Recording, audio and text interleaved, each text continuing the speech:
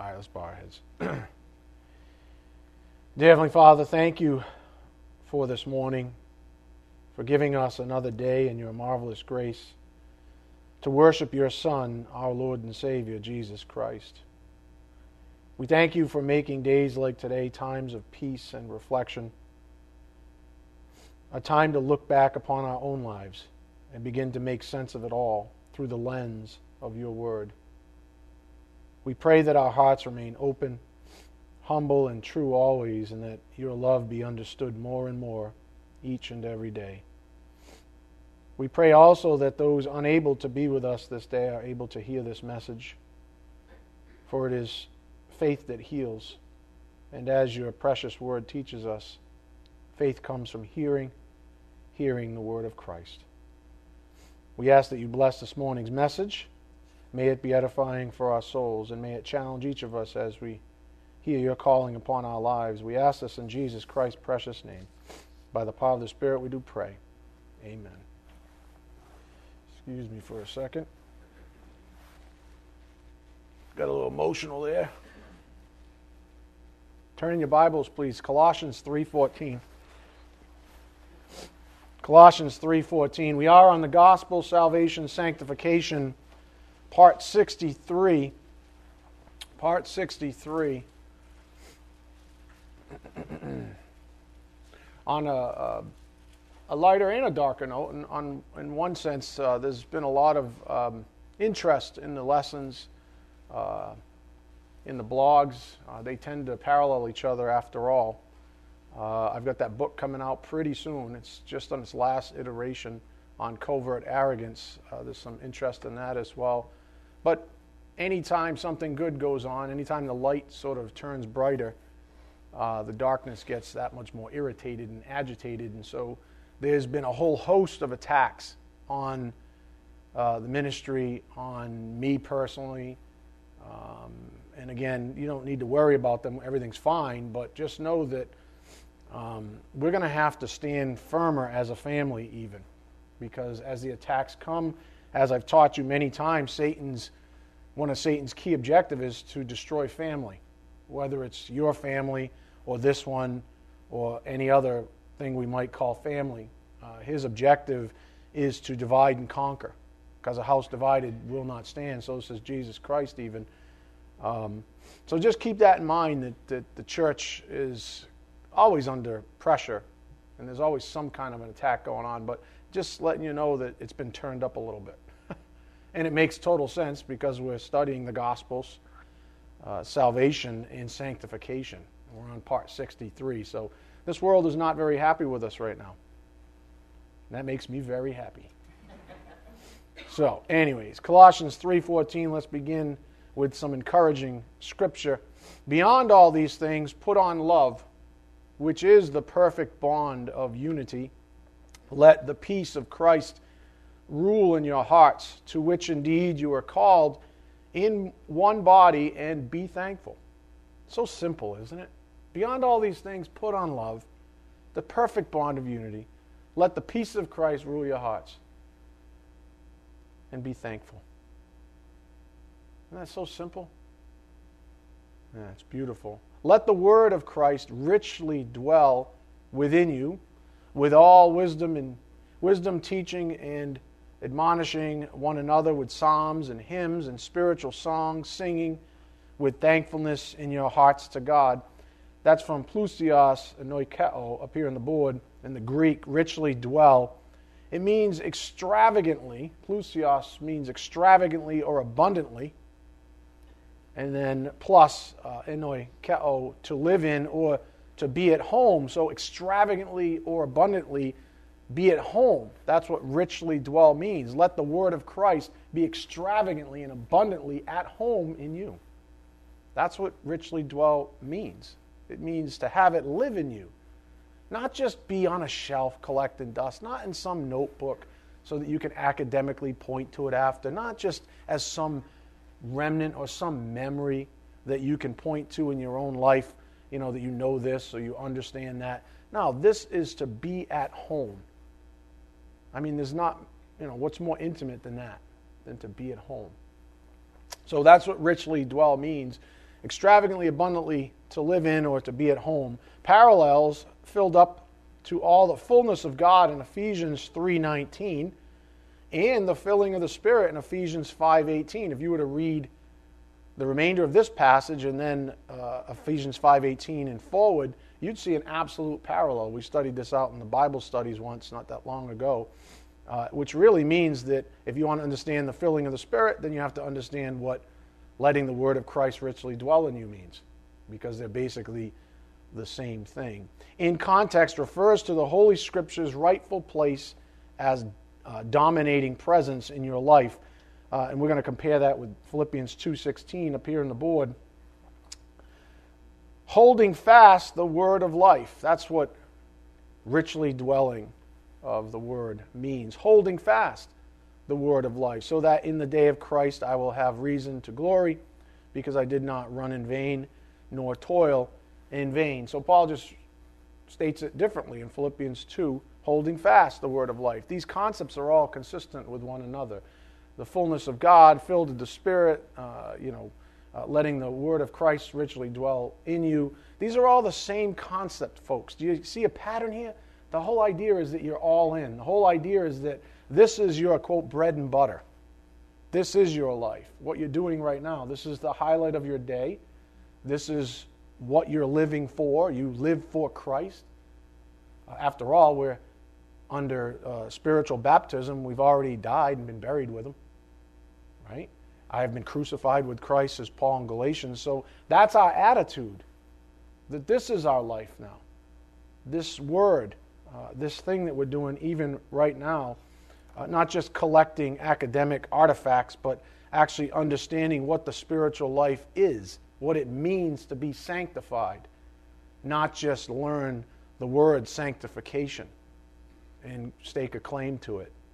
Again, verse 16, let the word of Christ richly dwell within you, with all wisdom teaching and admonishing one another with psalms and hymns and spiritual songs, singing with thankfulness in your hearts to God. This is an attitude, folks. This is a way of life. Verse 17, whatever you do, in word or deed, do all in the name of the Lord Jesus, giving thanks through Him to God the Father. So in other words, whatever you do, word, deed, whatever you do all in the name of the Lord Jesus, giving thanks through Him to God the Father. This is a lifestyle, folks. This is what Paul's getting at in Colossians 3. It's why I love Colossians 3 as a whole. Colossians 3:1 says, keep your eyes up on the things above, right? Not on the things on the earth.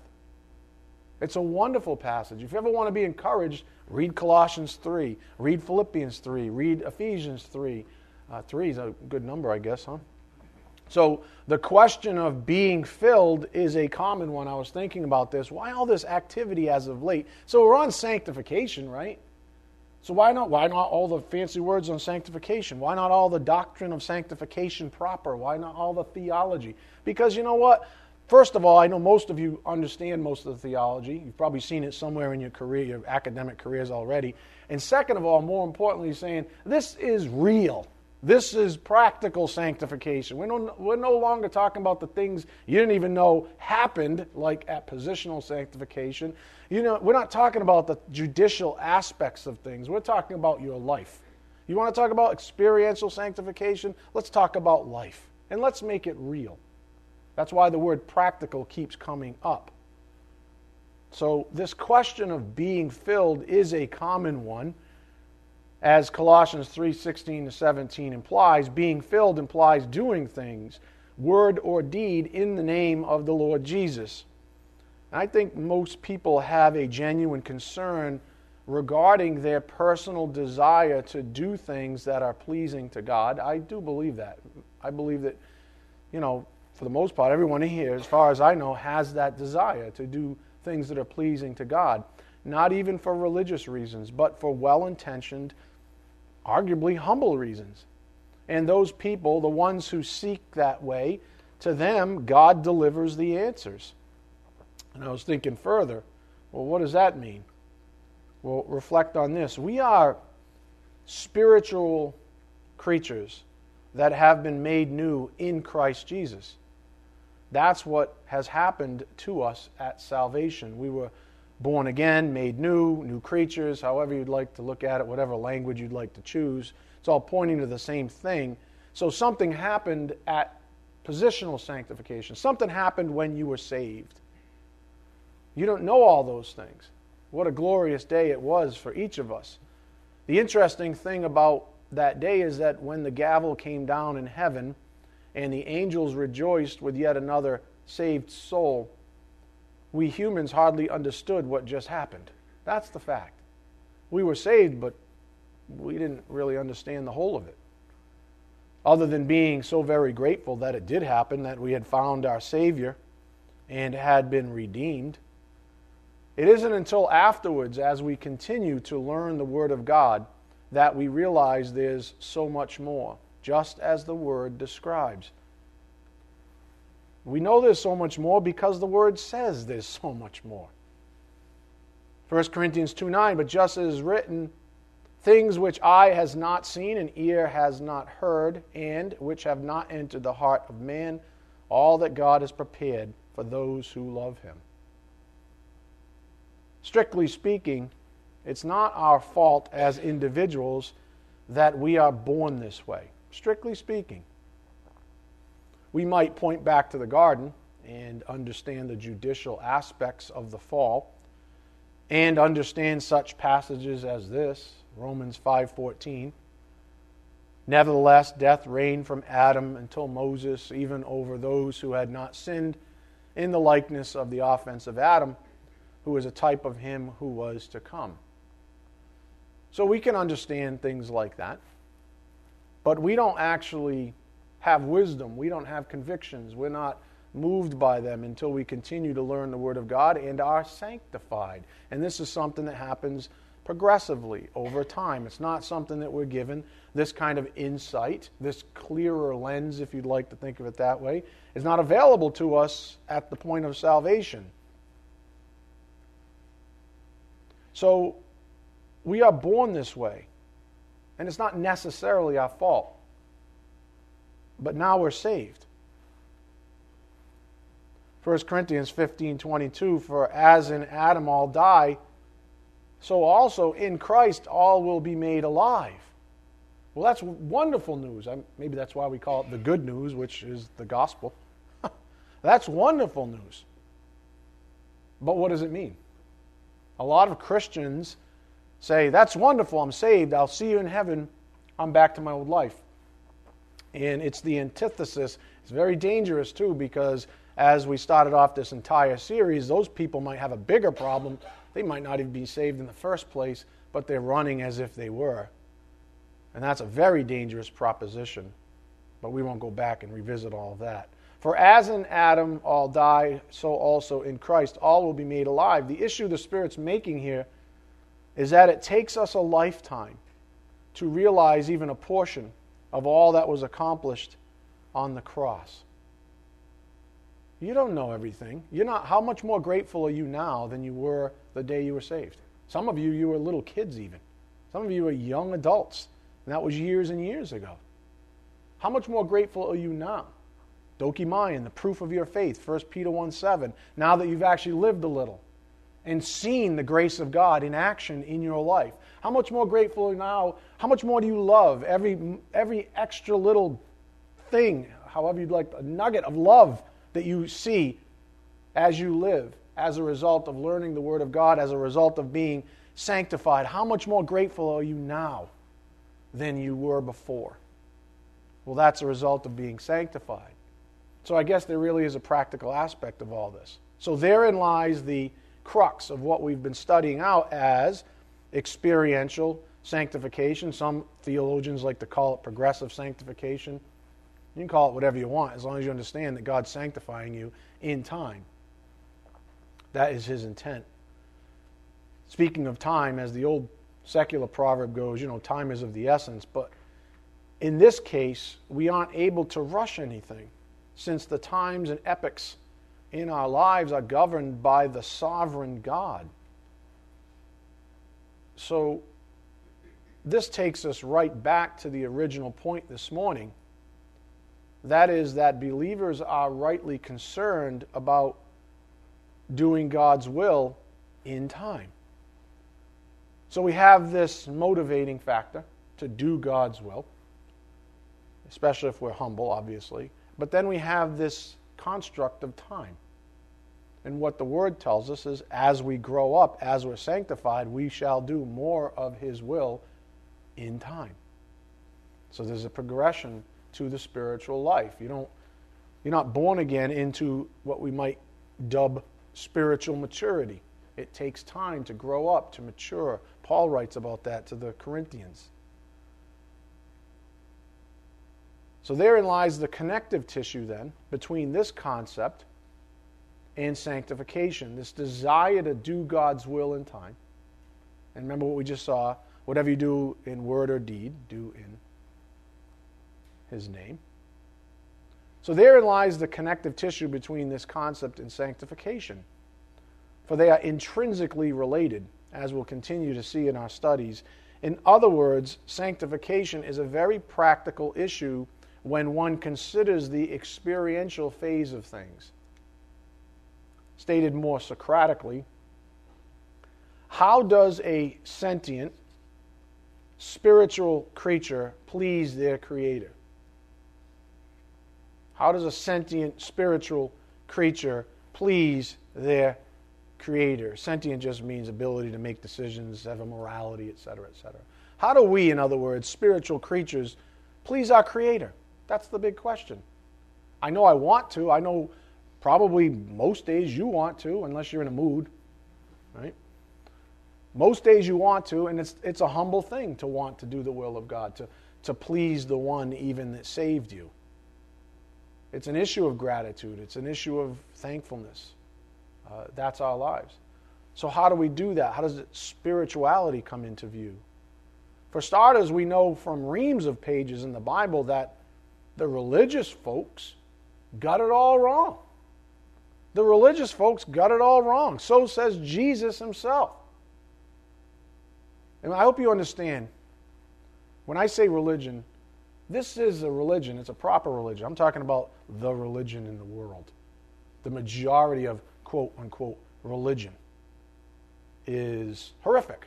It's an abomination. It has really nothing to do with Jesus Christ at all. It has everything to do with bondage. So that's what I'm talking about. I hope you understand that. So for starters, we know from reams of pages in the Bible that religious folks got it all wrong. So says Jesus Himself. He said this, you serpents, Matthew 23:33. These, everybody says, I heard some moron last night say, I can't remember where it was. I think it was on, that's why I don't watch television. Oh, yeah, it was on television. Oh, Jesus is all about love, and because He's all about love, we shouldn't be making distinctions about this religion or that religion. We should all just basically love each other. And I said, are you kidding me? Who said that then? No, seriously, who said that? Jesus said that. He said, you serpents, you brood of vipers, where's the love? It's disgusting what people have made. People have made Jesus Christ into this pasty little, wimpy little pushover of a man. And He was literally the exact opposite. If that was Him, He would have never made it physically or emotionally to the cross, because He would have pooped out like most people would have. This guy was tough as nails. Was He more loving than any other human being in history? Yep. But was He also the toughest man to ever live? Indeed He was. So I'm thinking you don't really want to scrap with Jesus. I'm thinking He loves, but maybe the love that He has is very different than the moron was talking about on television last night. That's not love. That's gross. That's what Satan wants you to adopt as love. Some disgusting, wimpy little thing. Jesus said that. Integrity, as I've taught, I don't know, probably 5 years ago, responds to situations regardless. Regardless. If someone comes at it in a godly manner, then there's a godly, sort of loving, gracious response. If someone tries to tip over the apple pot from an ungodly perspective, you get that.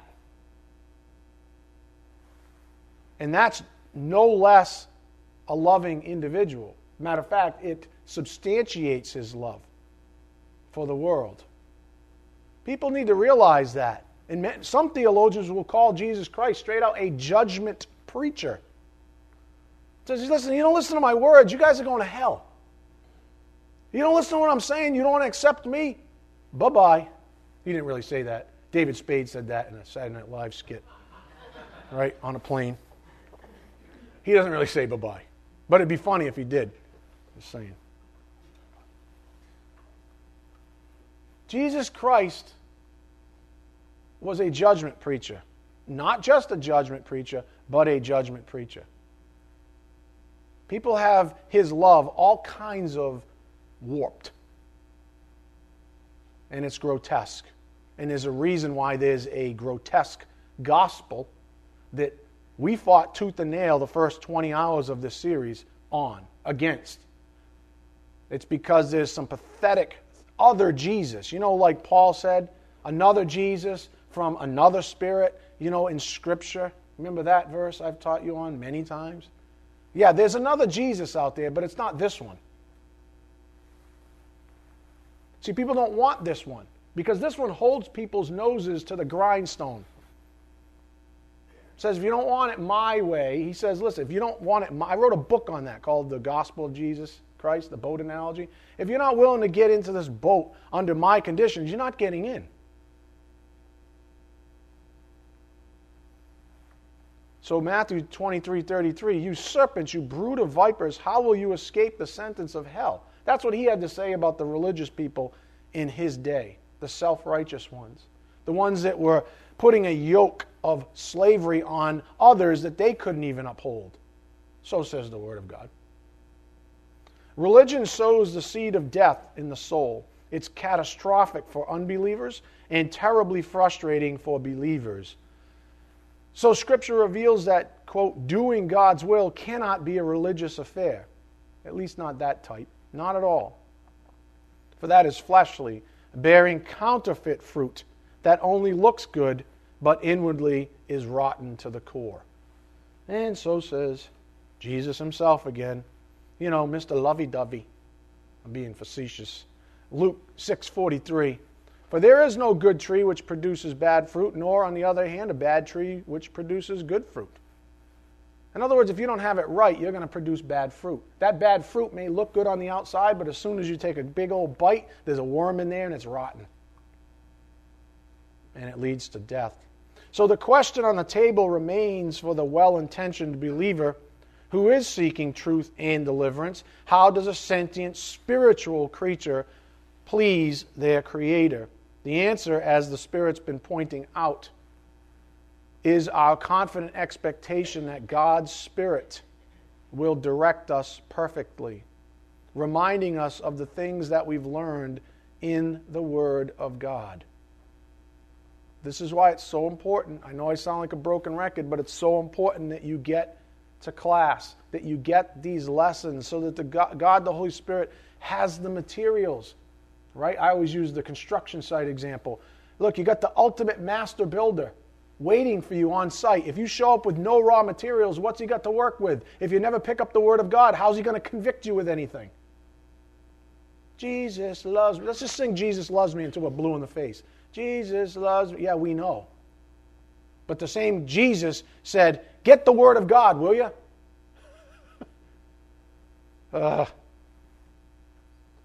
So the answer, as the Spirit's been pointing out, is our confident expectation that God's Spirit will direct us perfectly, reminding us of the things that we've learned in the Word of God. And that if we do happen to have doubts, any doubts, we ought to take that as a reason to double down. If you're doubting your faith, then double down on the basics. The basics are very easy. Learn the Word of God. Come to class. This is grace. In other words, take all the grace He's given you. What's the grace He's given you? Everything that comes from this ministry and that book that's open in front of you. For starters, those are the basics. Come here, let the bald guy direct you. That's a spiritual gift. Point you in this direction, point you in that direction. And go home and read your Bibles faithfully. If you don't do those things, what do you expect? What do you expect? That person ought not to expect anything. Because they're dipsukos. If you're not taking in the Word of God, you're taking in the word of the world. You're watching television, or you're going to work, and you're listening to all the morons at work. Right? And, that's what, the other spirits. And if you think there aren't, these attacks that I alluded to at the beginning of class, what do you think they are? How many fiery dots do you think this head gets? That's why I don't have hair. It burns my hair off. So many fiery darts. I'm serious. How many fiery dots do you think I get? I get stuff. I'm like, where did that even come from? Where did that? I had the worst discussion with myself on the drive in for no apparent reason. It's Sunday morning. I'm coming to teach. I'm like, yeah, I get to teach. All of a sudden, I'm off in some tangent, cursing something or somebody. I'm like, what's wrong with you? You're going to church to teach the Word of God. What's your problem? And then I stopped. And you know what I said? As I was driving, I said, Lord, these demons are nasty. I said, they've been throwing fiery dots. This stuff isn't coming from me. And I said, Lord, on your merits, cast them off. Whew. All I had to do was stop and ask him. You have the power to stop this. I don't. And he stopped it. And here I am, in a gay old mood. Woohoo! Hey, you want practicality, here it is, right? But you got to learn the Word of God, folks. And God's Spirit is there to remind you, to teach you. He's our true mentor and teacher. Remember that. I'm a tour guide. He's the truth.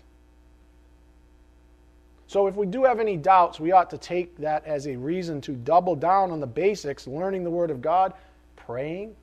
How often does the Bible talk about praying? Well, how often do you pray? Everybody's like, pray? But don't shrink away. If you have doubts, the worst thing you can do is start shrinking away from the basics. As we've been taught multiple times in the past, these convictions about living the spiritual life, that's that Greek word eusebia, as spiritual beings are from the Spirit.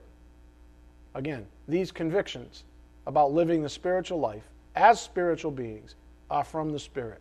Do you see a pattern in that language?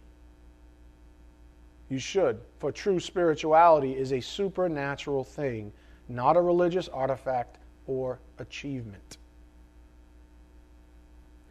True spirituality is a supernatural thing, not a religious artifact or achievement. We could be literally sitting on a bump in a log. If that were God's will for us, then the Spirit would be encouraging us to be still. Literally. That's, guys, I don't know about you all, but I'm type A kind of, so. See, I let her stand up, and now she's throwing stones at me. She's like, yeah, you're type A, that's right. You know how hard it is to live with you? Just kidding. Where was I? Oh, I know what it is. When he says be still, for guys like me, that's hard. Art Morton, same thing. Guy's got half a foot on one leg. Try to get him to sit still. Nope. Every time I go over there, Jane, right? Where's Art? He's out in the back, throwing stuff around, hobbling. Because he can't sit still. But God's probably saying what he says to me. Hey, will you just be still for a little bit? I need to heal you. I did this on purpose for a long time maybe. I don't know. But if that's God's will, then the Spirit will convict us to sit still. And when we begin adopting that kind of perspective, all the pressure to strive and, quote, do this or that, to please God, it dissipates. If we just go back to the basics, if we just remember why we're here, doing this wonderful, magnificent thing, why we pick up our Bibles on a regular basis, why we pray, life becomes a lot easier. As we've learned in the past, the key to the spiritual life is humility.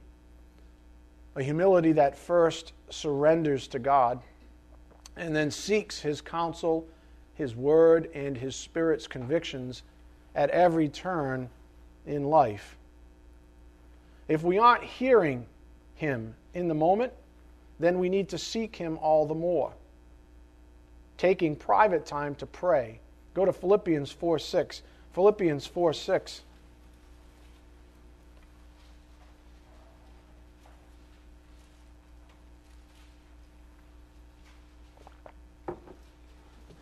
If we aren't quote-unquote hearing Him in the moment, then we need to seek Him all the more, taking private time to pray. Philippians 4:6. Be anxious for nothing, but in everything,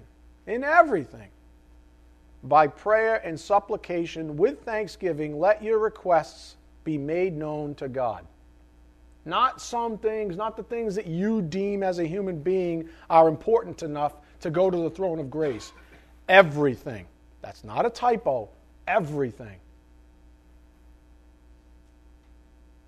That verse is actually enough fodder for months of lessons, folks. I could go for months on Philippians 4:6 easily. Do a whole series on Philippians 4:6 easily. Read it slowly and then let it sink in. In everything, that right there is enough. In everything, by prayer and supplication with thanksgiving, let your requests be made known to God. And then, as He promises, as a practical outcome of experiential sanctification, we have verse 7. Look at this. What happens when you do that? What happens when you turn to Him for everything in an attitude of gratitude? What happens when you do that? Look at verse 7. And the peace of God. This is the antithesis of anxiety, which was in the previous verse. And the peace of God, which surpasses all human comprehension, will guard your hearts and your minds in Christ Jesus. You're all set. You're all set then. See, the formula to the spiritual life is not difficult. It's just an issue of humility. Do you want to accept what the Word of God says? Or do you want to say, well, not everything, because I kind of have a little control problem? I want at least 5% from me.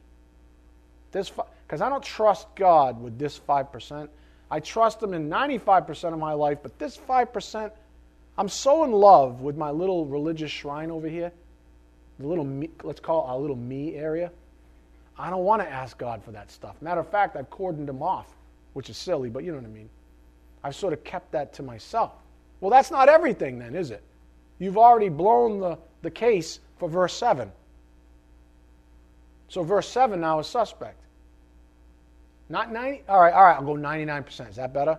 No, 100%. Everything. Then you'll get the peace that you're looking for. Reflect for a moment. Anxiety, even to the person who's diligently seeking truth, is not from God. Anxiety is just another name for fear. And as we know from Scripture, 1 John 4:18, there is no fear. For example, anxiety. Anxiety is just fear. What? Fear of what? I don't know, missing out, whatever it is, just fear. There is no fear, no anxiety in love. But perfect love casts out fear, because fear involves punishment. And the one who fears is not perfected in love. So we just string this a little bit together. You say, okay, so if I'm humble in everything, then I get the peace of God. If I'm arrogant, so it's no longer everything, it's most things or even something. To that degree, fear seeps in. And then what? Punishment. So, string the two ends together. If you're arrogant, you're punished. Ta-da! See? You want to be arrogant? You want to take the wheel from God? Go for it. You're going to crash into a tree, and you're going to be sore. You're going to end up like this. Right? That's it. It's not hard, folks. You want to struggle with God for the wheel? Go for it. You end up with some broken fingers and some other bruises and some scrapes. What the Spirit's saying is simple, fundamental even. It's that if we seek Him, we will find Him. Scripture assures us. And if we find Him because He is love, 1 John 4:8, you know what we find? Love. If we seek God, we find love. And as 1 John 4:18 just said, there is no fear or anxiety in love. So if you're an anxious person, do you know what you do? Do I have to string it together? If you're an anxious type person, you look for Him. You spend your time with Him. You fellowship as much as often with Him. He is the Logos after all. Don't believe me? Read John 1:14. Okay? He is the Word. So the basics are really the answer to the spiritual life. Some might look at a guy falsely, ridiculously, a guy like myself, and say, what's his secret? Does God give him like extra juice or something? Does God give him some extra juju so he can that's technical Greek. So he can understand more stuff? Is there something special about this guy? Oh, it must be the spiritual gift. It's not. You know what it is? I'm a basics kind of guy.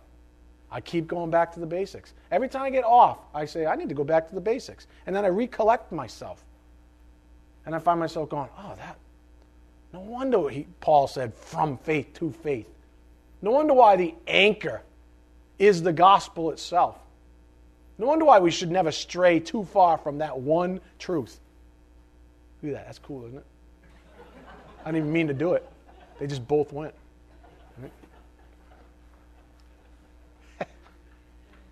The little things. Never stray. I mean, this is not hard. That's the perversion of religion. Religion likes to make things hard. Why? Because the harder it gets, the more stratification there is. And then guess what happens? Now things like intellect become the issue instead of God. That's what religion does. Let's overcomplicate everything so there can be some stratification. But the spiritual life is not difficult at all, folks. It's very practical. That's why I'm calling it practical sanctification. Shedding fear and anxiety may be better thought of as leaving behind, quote unquote, rather than, quote, pushing away through exertion. Leaving behind versus pushing away through exertion. In other words, get off of me versus just leaving you behind. Two different exercises, two different perspectives. One's wrestling with something they can't win in their own power. The other one just goes, I'm going to turn to Jesus, and that thing's just going to fall away. What does Scripture say? It says, resist the devil, and he will what? Flee from you. It doesn't say struggle with him. You try struggling with him, you're going to lose. Even who was the archangel Michael. It was Michael that gave it. I think it was Michael. So I look, in the Lord, I'm not going to deal with you.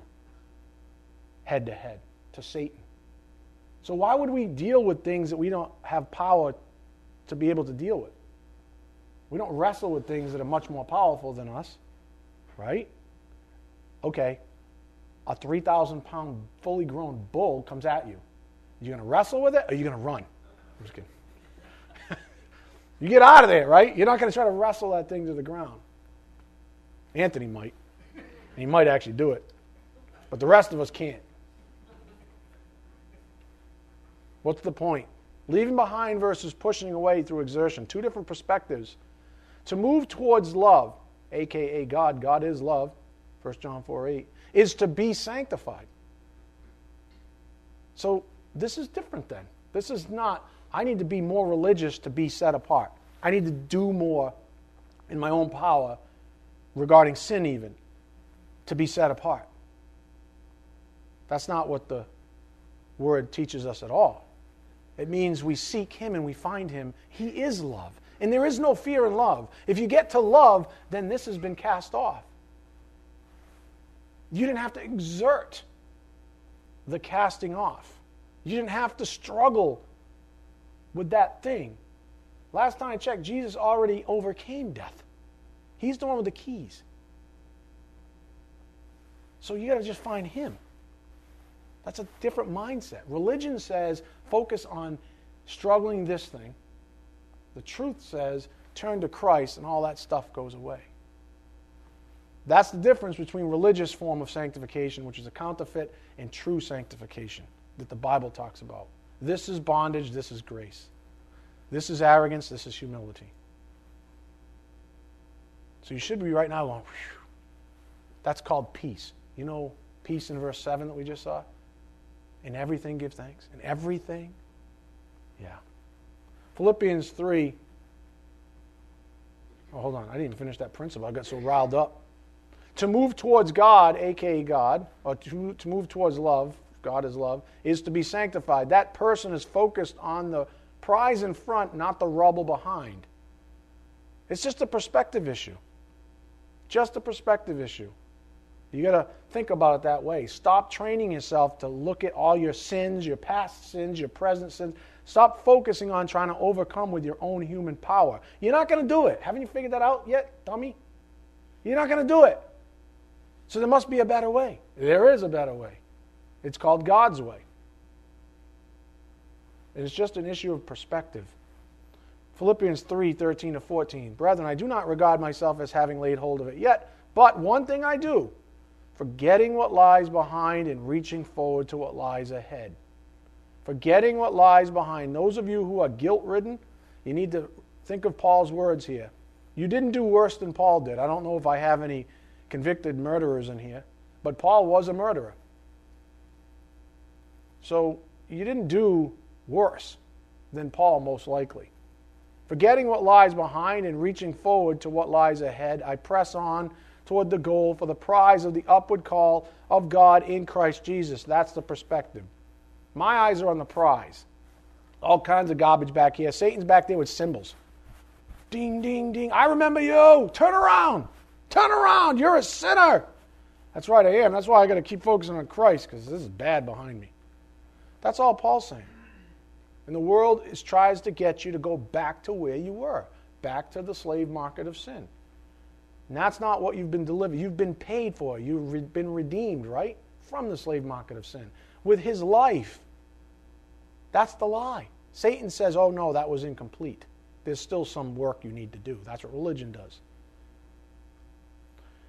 To press on this way means that the very foundation of our spiritual life is progressively grounded in love. It's progressively grounded in love. This certainly relates back to our previous passage, Colossians 3:16. Let the word of Christ richly dwell within you. Paul used the Greek word horizo in Ephesians 3 to describe this phenomenon up here on the board. Horizo in the Greek translates rooted, means to take root, to plant, to firmly establish, to cause a person to be thoroughly grounded. Paul used this word, to take root, to plant, to firmly establish, to cause a person to be thoroughly grounded.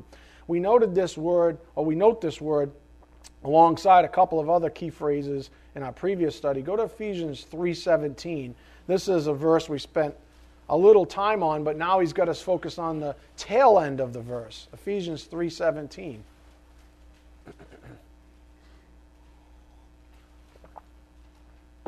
This is what sanctification means, folks. Ephesians 3:17. So that Christ may dwell in your hearts through faith, and that you, being rooted and grounded in love. Rooted, we just saw, was horizo. Paul used the Greek word, actually translated for grounded as well, which is up here in the board. It's the milet-eo. Means to lay a foundation of, to found, metaphorically, to make stable, to establish. So do you want peace? Do you want to be established? Do you want to be grounded? This is what Paul's getting at. So that Christ may dwell in your hearts through faith.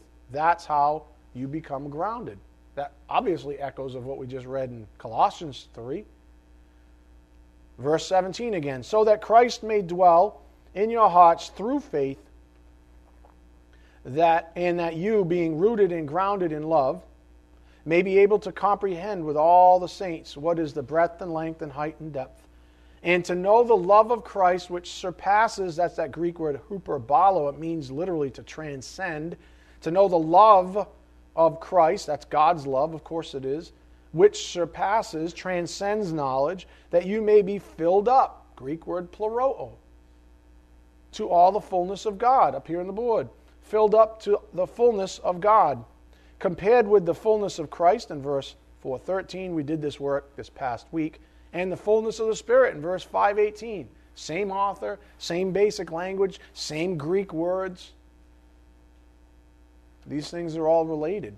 On the fullness of God, J. Vernon McGee writes, Christ was thus filled. In proportion to our comprehension of the love of Christ, we shall be filled with all the fullness of God. If you ever forget what love is, remember the cross. Go back to the basics. If you ever forget how much He loved you, go back to the cross. You don't need much more evidence than that, do you?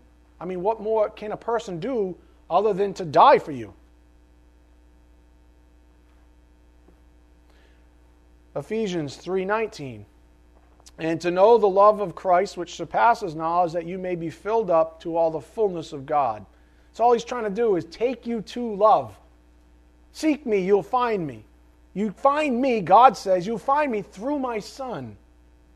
That's why Christ is here. To know the love of Christ, which surpasses knowledge, that you may be filled up to all the fullness of God.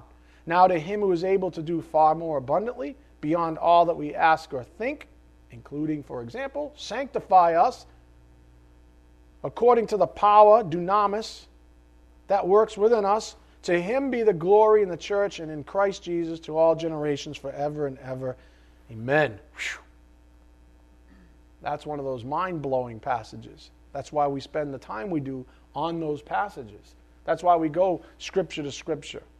Philippians 3, Colossians 3, Ephesians 3. These things all are hovering around the same basic issue, that we're to be filled with the Spirit, the fullness of God, the fullness of Christ. It's all the same thing. Let the word of Christ richly dwell in you. Be filled with the Spirit, otherwise it's dissipation. Right? You get to the fullness of God through Christ. These are all the same thing. It's an all-in statement. That's what he's saying. You want to cast off the anxiety? There's no fear in love. There's no anxiety in love. So then find Christ. Seek Christ. You'll find His love, and you're not anxious anymore. It's all the same thing, folks. It's not a difficult thing. But you've got to love the Word, because over and over it just drives these things home if you're willing to seek Him. This past week we spent a good amount of time surveying Scripture for encouragement's sake, and hopefully you're encouraged by now, even in this lesson. We synthesized 4 points from multiple passages. Point 1, whatever is not from faith is sin, Romans 14:23. Point 2, faith is a grace gift, Romans 12:3, Ephesians 2:8. Point 3, every gift from God is perfect, James 1:17. And then point 4, God's gifts are the seeds of good fruit, for example, encouragement, James 3:17-18. Our conclusion then up here on the board was this: you have every reason under heaven to be encouraged. Not just about where you're going, ultimate sanctification, but where He's taking you right now. A reference to experiential sanctification. You have every reason under heaven to be encouraged. Why? We say so on the merits of Scripture itself. Not because the bald guy's telling you, oh, you should be encouraged. Put your faith in me. I don't want your faith in me. I want your faith in truth. I want your faith in Scripture. Something that you can turn to if I died tomorrow. I mean, this could get infected and I could be done. This is how serious this is. Life-threatening. I could be gone tomorrow. Right? It's true. I mean, I don't want you to be encouraged with a man. That's what religion teaches you. Other than Jesus Christ, of course. The man. So you have every reason to be encouraged. It's right in front of you. And it's in you. He's in you. Jesus told His disciples in Mark 11:42 to have faith in God. Well, one reason is that He knew that He'd be leaving them behind and that they'd be persecuted just like we are to this day. Perseverance in the face of adversity requires something we like to call out as courage. That was another key word from this past week, courage. But as Scripture has taught us, courage is really just applied faith. That's all real courage is. I mean, you have to have faith. Nobody's going to stand up to Goliath unless they have faith. And whoever Goliath, I think I wrote a blog on this, whoever Goliath or whatever Goliath is in your life, you're not going to stand up to that person or thing unless you have faith in the outcome, in the means to be able to do it. So courage is really just faith applied. Courage is really just another word for faith applied. Therefore, to be encouraged means to inspire one's faith in the direction of doing righteously. Romans 10:17, how? So faith comes from hearing, and hearing by the word of Christ. What's the Spirit saying? Obviously, he's saying if you want more courage, then you got to have more faith. If you're feeling weak and doubtful, what did we say at the beginning of class? Then go back to the Word. Go to Him in prayer. You're the one who's been drifting. And you know who you are. If you're drifting, it's exactly what the Bible says. It's exactly what happens every single time. Satan's going to lead you on for a little while. The world's going to lead you away for a little while. Next thing you know, you're miserable, and you're saying, why am I miserable? Oh, that's right. I've been bailing out of the basics to the spiritual life. What do I expect? I'm a double-minded train wreck. What do I expect? So faith comes from hearing, and hearing by the word of Christ. The logical conclusion is that if you want more courage, then you must get more of the Word. It's that simple. God sanctifies us via the Word. Go to John 17:17. Don't believe me? Maybe you'll believe Jesus.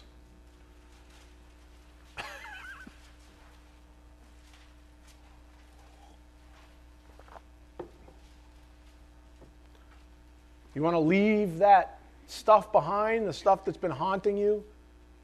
The religious life, the self-life, the anxiety, the worries. You want to leave that stuff behind? Well, you need more of the Word. I didn't say that. Jesus prayed for it. John 17:17, very simply, sanctify them. There's our topic, by the way, sanctify. Sanctify them in the truth. Your Word is truth. You want to be sanctified? You've got to have the Word. Doing what you're doing right now, reading your own Bibles. Faith comes from hearing. Hearing what? The Word of Christ. You got to take it in. There's nothing else to say on the topic. If you don't take it in, you're going to have spiritual problems. You're going to be anxious. You're going to be worried. Sanctify them in the truth. Your Word is truth. You're going to be discouraged. How about that? Again, if you want more courage, then you must get more of the Word. Up here on the board. More on courage as applied faith. Faith comes from the Word imparted. We just read that. The Holy Spirit will convict you of the authenticity of the Word so as to wash away any doubts. The faithful are the courageous. You always say, wow, that guy, that girl, he's so courageous. They always seem to have so much vinegar. I don't want to say the other one. P&V. Okay? Only older people are like, yeah. Andrew's like, I have no idea what you're talking about. The faithful are the courageous. It's not, look, there's nothing special about them other than what's been given to them. What made David special was he had faith. And he, most assuredly, in his humility, attributed that faith to God. He says, this is a gift. So David's a perfect example in the face of Goliath. This was his attitude, 1 Samuel 17:32. David said to Saul, the king, little shepherd boy, the nobody, with all the faith, said to King Saul, let no man's heart fail on account of him, Goliath. Your servant will go and fight with this Philistine. You got to love it. So you might say, given the rank differences between the king and the lowly shepherd boy, courage has no rank. Courage has no rank. I mean, think about even little kids. Sometimes the things we see them do. They have unbridled faith. And they have courage to say and do things that most adults would cringe at. Why is that? Because their faith is pure. You know, like the faith that bounced on Jesus' knee when he said, you have the faith of a child. Why do you say that? Because their faith is pure and yours isn't. Or maybe it isn't. Another wonderful example besides David was Elihu, in terms of courage having no rank, the younger speaking up after the older failed. Elihu, the youngest of the 5 men identified as gathered together in the book of Job, is another great example. Go to Job 32:1. Here's an old friend. We did a 63-part series on this years ago. Doctrine of suffering. Job 32:1. So the context here, if you understand, if you remember the book, is that Job and his 3 buddies, Eliphaz, Bildad, and Zophar were his buddies. They were going back and forth. And in chapter 32, we have the introduction of Elihu, the youngest, who's been presumably quiet because of respect, out of respect for his elders, which is a good thing, because that's what the Bible says. We should respect our elders. But to the point on the board, courage has no rank. If the elders are wrong, the elders are wrong. But you have to hear them out first. And so out of respect, that's the context. Elihu was sort of hanging back while these 4 people bickered, and then he came in. He was tired of it. He said, that's it. So verse 32:1. Then these 3 men ceased answering Job because he was righteous in his own eyes. But the anger of Elihu, the son of Barachel the Buzite, of the family of Ram, burned. Against Job his anger burned because he justified himself before God. And his anger burned against his 3 friends because they had found no answer, and yet had condemned Job. Now Elihu had waited to speak to Job because they were years older than he. And when Elihu saw that there was no answer in the mouth of the 3 men, his anger burned. So Elihu, the son of Barachel the Buzite, spoke out and said, I am young in years, and you are old. Therefore I was shy, and afraid to tell you what I think. I thought age should speak, and increased years should teach wisdom. But it is a spirit in man, and the breath of the Almighty gives them understanding. The abundant in years may not be wise, nor may elders understand justice. So I say, listen to me, I too will tell what I think. Behold, I waited for your words, I listened to your reasonings, while you pondered what to say. I even paid close attention to you. Indeed, there was no one who refuted Job, not one of you who answered his words. Do not say we have found wisdom, God will rout him, not man. For he has not arranged his words against me, nor will I reply to him with your arguments. They are dismayed, they no longer answer. Words have failed them. Shall I wait because they do not speak, because they stop and no longer answer? I too will answer my share. I also will tell my opinion, for I am full of words. The spirit within me constrains me. Behold, my belly is like unvented wine. Like new wineskins, it is about to burst. Let me speak that I may get relief. Let me open my lips and answer. Let me now be partial to no one, nor flatter any man.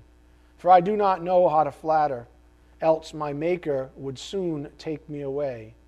However, now Job, please hear my speech, and listen to all my words. Behold now, I open my mouth. My tongue in my mouth speaks. My words are from the uprightness of my heart, and my lips speak knowledge sincerely. The Spirit of God has made me, and the breath of the Almighty gives me life. Refute me if you can. Array yourselves before me. Take your stand. Behold, I belong to God like you. I too have been formed out of the clay. Booyah. No? Thank you, DJ. DJ's always good for a golf clap. What do you get out of that? That's right there. Courage has no rank. He did the right thing. He waited, but he said, listen, you guys mucked the whole thing up. You guys didn't even just arguing like a bunch of little hens. Let's get this thing right. And he really did. If you continue reading, you might do that in your own time. But he really did put these guys in their place. He really did say a lot of wonderful things as we studied out years ago. But it was the young guy. It was the young one who was seeing clearly, in humility. He wasn't saying I'm any better than you. He's saying I'm just speaking from the uprightness of my own heart. You guys are all over the map. Again, our sister principles being amplified here are these. Courage is faith applied. Faith comes from the word imparted. The Holy Spirit will convict you of the authenticity of the word so as to wash away any doubts. The faithful are the courageous. And then, of course, courage has no rank. Those are the sister principles that we just read Job for, to amplify. Now, courage is a wonderful thing to be equipped with, biblical even. Ephesians 6 speaks in greater detail, but here's verse 13. Therefore, take up the full armor of God, so that you will be able to resist in the evil day, and having done everything, to stand firm. That takes a certain courage, but courage is really just faith applied. As wonderful as courage is, though, technically, it's not the pinnacle of the spiritual life. It's a sound show of faith, which is paramount if we are to ever witness to others. But there's a much more powerful thing to exhibit as a believer, something that stands behind most acts of true courage. Go to 1 Corinthians 13:13. You want to know what stands behind most acts of true courage? I'd argue all of them. 1 Corinthians 13:13. We know that courage is really just faith applied.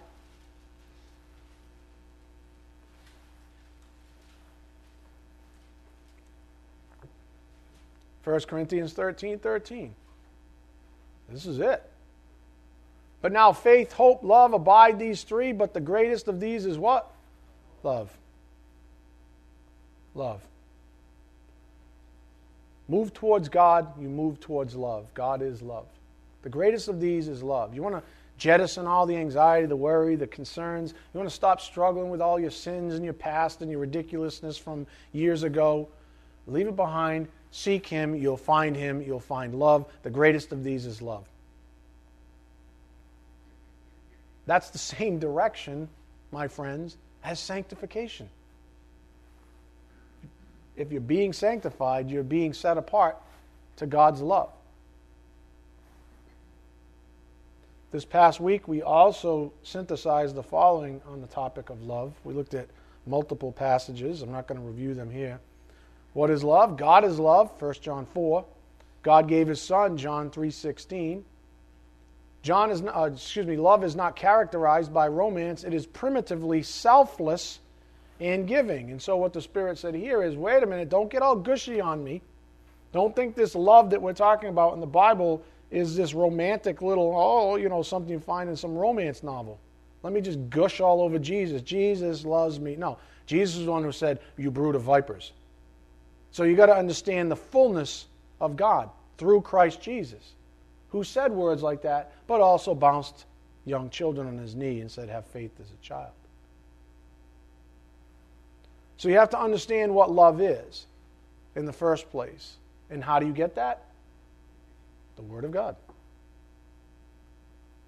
We're not emotional basket cases, folks. We have emotions, but there's got to be truth behind those things. That's very important. But we're not going to get into that any further. Love produces desires in us that we cannot even comprehend or articulate fully. But as Paul says in 1 Corinthians 13:13, the greatest of these is love. So what we're fighting in the background is the human tendency to make love, even for a studious student Word of God, something academic. And then that person becomes cold. I might say cold-hearted. And their motivation is never true because they're cold. They're vapid. They're empty. They have definitions and they have whatever. Their notebooks might be full of Greek words even, but they don't have that love yet. Why? Probably because they're religious on the inside. They're still struggling with sin. They don't get the change of perspective yet. They're not actually seeking God. They're seeking to overcome sin on their own. They're fighting the wrong battle, which is why those people are pretty easy to see. They're anxious, they're worrisome, they're typically miserable. A lot of them have, crutches they use, whether it's, alcohol or I'm not blaming it. I'm just saying a lot of things that go into this realm, this issue over here. They have commitment issues. They have all kinds of problems because of the wrong perspective. But we know that if we seek God, we find Him. To net out our studies before we close, we might say this. There is no sanctification in the absence of love. There is no sanctification in the absence of love. If you say to yourself, God doesn't love me because I'm a wretch, well, you're an idiot. Because God even loves the unbelievers. For God so loved the world, He gave His Son. That was believers and unbelievers in view. So you're arrogant. You're calling God a liar. If you say, I'm too wretched for God to love me, you're arrogant. That's what my book is about, by the way. We call that covert arrogance. Oh, sure, you're not the one going, oh. No, you're the one going, oh, I'm just so wretched, God doesn't even love me. Shut up. That's arrogance. Because God is a liar otherwise. You're basically calling God a liar to His face, in His presence, if you think that. Now, it's tough, right? People, how do you kick somebody that's down? I'm not kicking somebody. This is about deliverance. This is about people actually seeing the truth. Covert arrogance, ooh, what a nasty, nasty little thing it is. So much harder to root out in a person's soul. Because you're called cruel for picking that little nerve. I'm not cruel. I love you guys. That's the love of Christ, which was in full view when He said, you brood of vipers. So, there is no sanctification in the absence of love.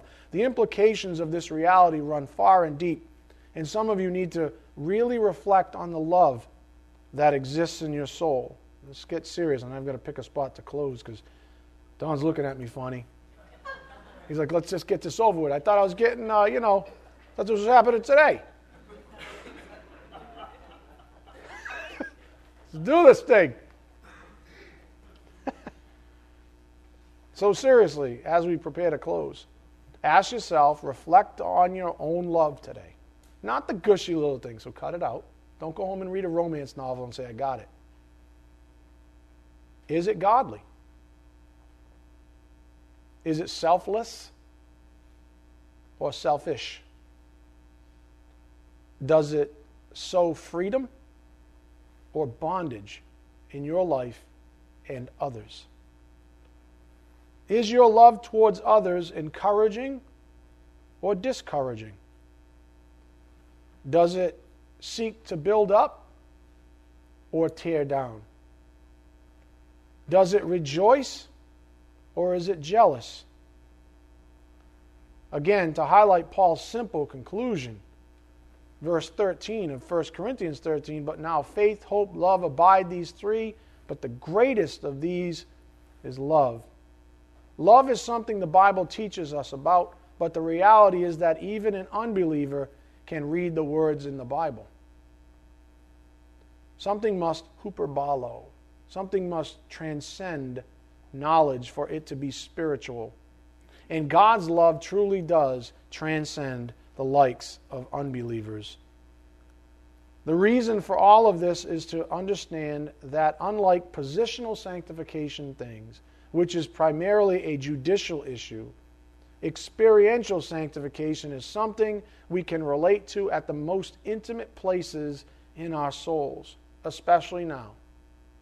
As we are set apart for God's purposes and time, not only do we grow in knowledge, but we also grow in our affection for Him. And I want you to think about, I was going to read something from a pastor, but I don't have the time. I want you to think about your affection for God. Is He just another tool for you to manipulate, a go-to, a device that you can call on when you're, quote, in trouble? Or is He your whole life? Is he a scapegoat or is He an out for you? Are you a manipulative, selfish, self-absorbed, self-centered lover? Or do you have real affection for Him as Papa, Abba, Father, Dad? Is this your dad? Or is He just another tool? Because that dad, that father loves you. Loves you enough, loved you enough to send His Son to die for you. That's why we don't have to go very far. We just have to read passages like Apostle John wrote. We love because he first loved us. We love because he first loved us. I want to show you a video. I know we're tight on time, but I want to show you a video before we get into the ceremony. I'll close in prayer as normal. We'll shut down the video as we were, and then we'll go from there.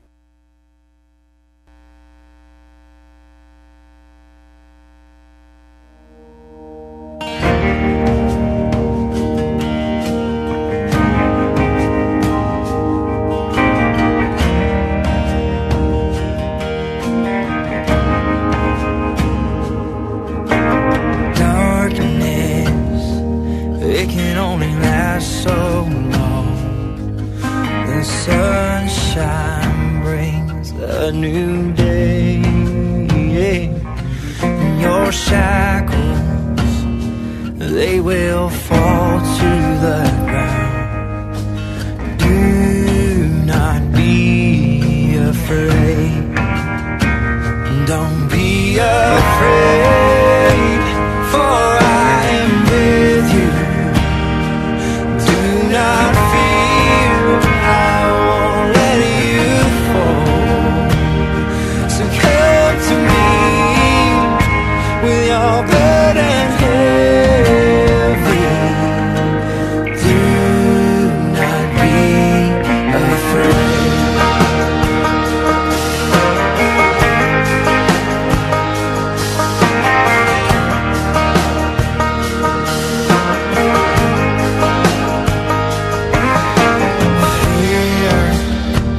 Ain't nothing but a liar. When doubt comes knocking at your door, on your knees, you'll find peace. Yeah, you don't need to be afraid. Don't be afraid, for I'm with you. Do not fear, I won't let you fall. So come to me with your burden heavy. Do not be afraid. 'Cause in your heart there lies a comfort that no one can give wrong. So come to me, and I'll guarantee you will never be alone. Don't be afraid, for I am with you. Don't you fear, I won't let you fall. So come to me with your burden heavy. Don't be afraid, for I am with you. Do not fear, I won't let you fall.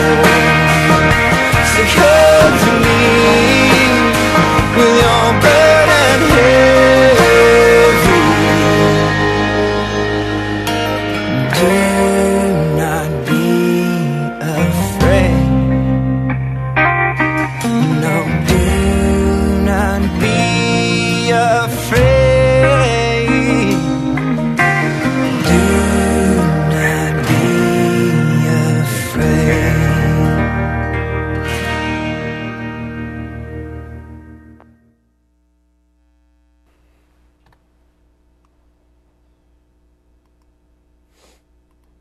Father, thank you again for this morning's message, for bringing us together as family to celebrate your Son and your Word.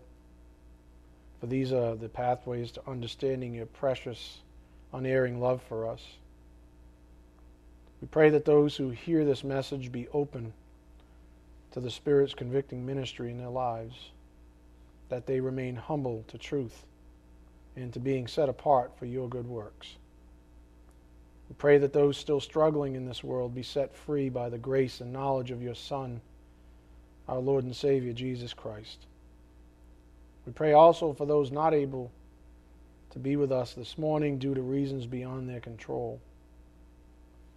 And finally, Father, we pray that we might meet our Lord's great commission on our lives to go therefore and make disciples of all the nations, baptizing them in the name of the Father and the Son and the Holy Spirit, teaching them to observe all that He commanded us. And lo, He is with us always, even to the end of the age. May you bless all traveling from this local assembly. It's in Christ's precious name, by the power of the Spirit, we do pray. Amen. Okay, stop the video.